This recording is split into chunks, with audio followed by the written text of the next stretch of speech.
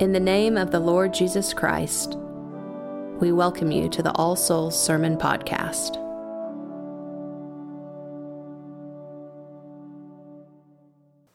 In the name of the Father, and of the Son, and of the Holy Ghost.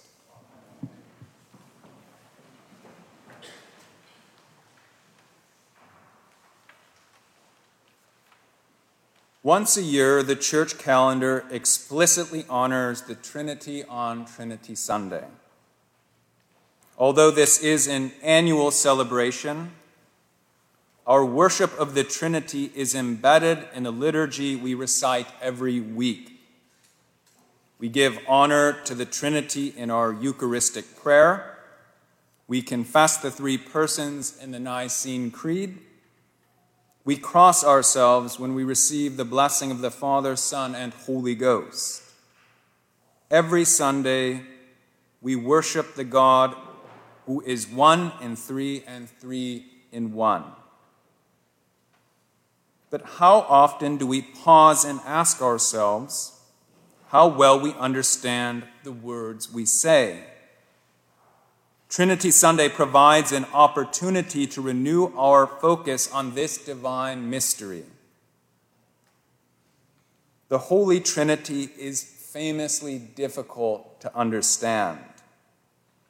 Listen to what St. Gregory of Nazianzus, a great Trinitarian theologian of the 4th century, has to say. To us there is one God, and all that proceeds from him is referred to as one, though we believe in three persons.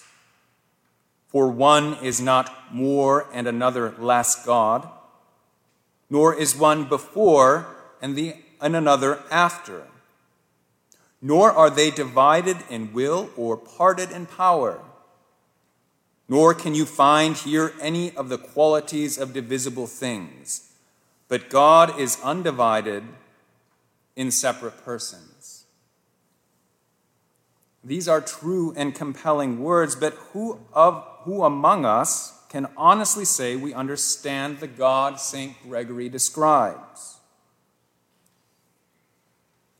A professor of mine once said, "The Holy Trinity is not a problem to be solved, but a mystery to be appreciated." The Trinity is not a riddle or a mathematical enigma that, if deciphered, gives us a full understanding of God.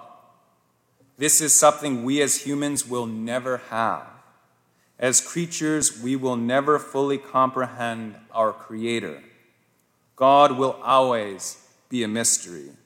The doctrine of the Trinity attests to this. That being said, the incomprehensibility of God should not dissuade us from continually striving to understand him. We shouldn't tell ourselves that if God can't be fully understood, why bother even trying? God will always reward our prayerful efforts to know him better. He will lead us deeper into the mystery of his being and give us new life in the process. Which is why we shouldn't interpret God's mysteriousness as a reluctance to reveal himself. Holy Scripture testifies to God's deep desire to make himself known. He wants to show us who he is. God reveals himself in Holy Scripture in Trinitarian terms: Father, Son, and Holy Spirit. There are obvious examples of this, like when Jesus tells his disciples to go to the ends of the earth, baptizing in the name of the Father and of the Son and of the Holy Spirit. Or when the heavens are torn open at Jesus' baptism, and the Holy Spirit descends on him as a dove, and the Father declares Jesus his well-beloved Son. Christ's incarnation also allows us a glimpse of the Trinity, when the Most High sends his Holy Spirit upon the Virgin Mary with a gift of his eternal Son. In the decades immediately following Christ's death, St. Paul speaks of the three persons of the Trinity as if this were common knowledge among the earliest Christians.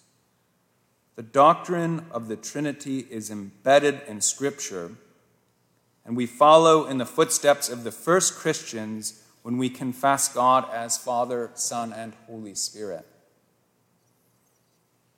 But what does all this mean for you and me, who are trying to live out the will of God in our daily lives? The persons of the Trinity are not passive ideas, but active in the lives of the faithful, ever drawing us into their loving embrace. In our readings this morning, we hear of the intimate work of the Holy Spirit in the life of each believer. St. Paul says that as followers of Christ, we have received the Spirit of adoption, whereby we cry out to God the Father as his children. How wonderful it is that the Holy Spirit is at work deep inside each one of us, forever drawing us towards the Father and making us more and more like his Son. C.S. Lewis writes that the whole dance or drama or pattern of the triune God is to be played out in each one of us. Or putting it the other way around, each one of us has got to enter that pattern, take his place in that dance. There is no other way to the happiness for which we were made. If you want to get warm, you must stand near the fire. If you want to be wet, you must get into the water. If you want joy, power, peace, eternal life, you must get close to or even into the thing that has them. They are not a sort of prize which God could, if he choose, just hand out to anyone.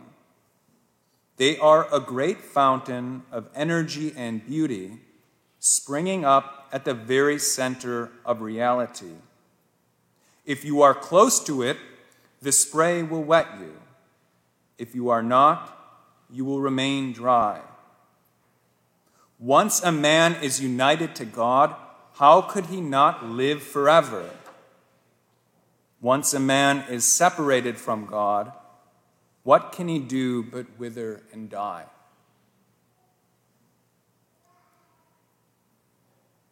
You see, the Trinity is not a theological abstraction, but a reality that's transforming us and eagerly drawing us into its loving embrace.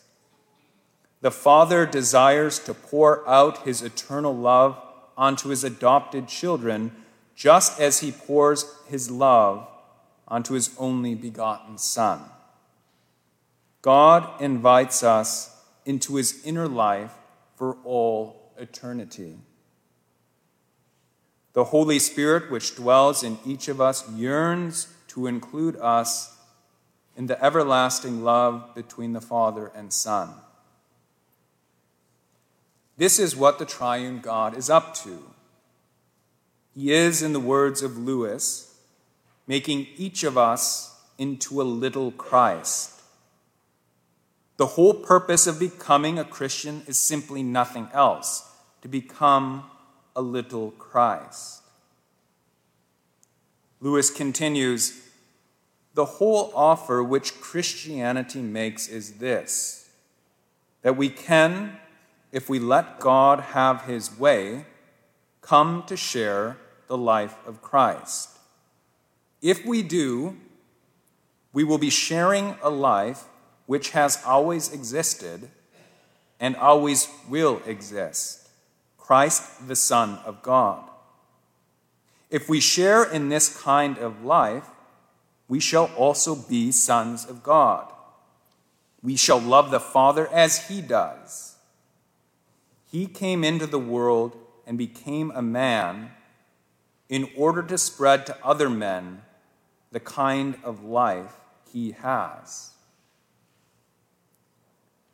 The choice is up to us. Do we allow the Holy Spirit to draw us to the very center of reality, or do we choose our own way? Do we place ourselves under the waters eternally springing from the Father, or do we choose the desert of self? Let us allow the Spirit to transform us into little Christs and enjoy the happiness for which we were all made. Let us become heirs of the kingdom prepared for us from the creation of the world. Amen. Thank you for listening to the sermon podcast of All Souls Episcopal Church. For service times and more information, go to allsoulsokc.com. God be with you.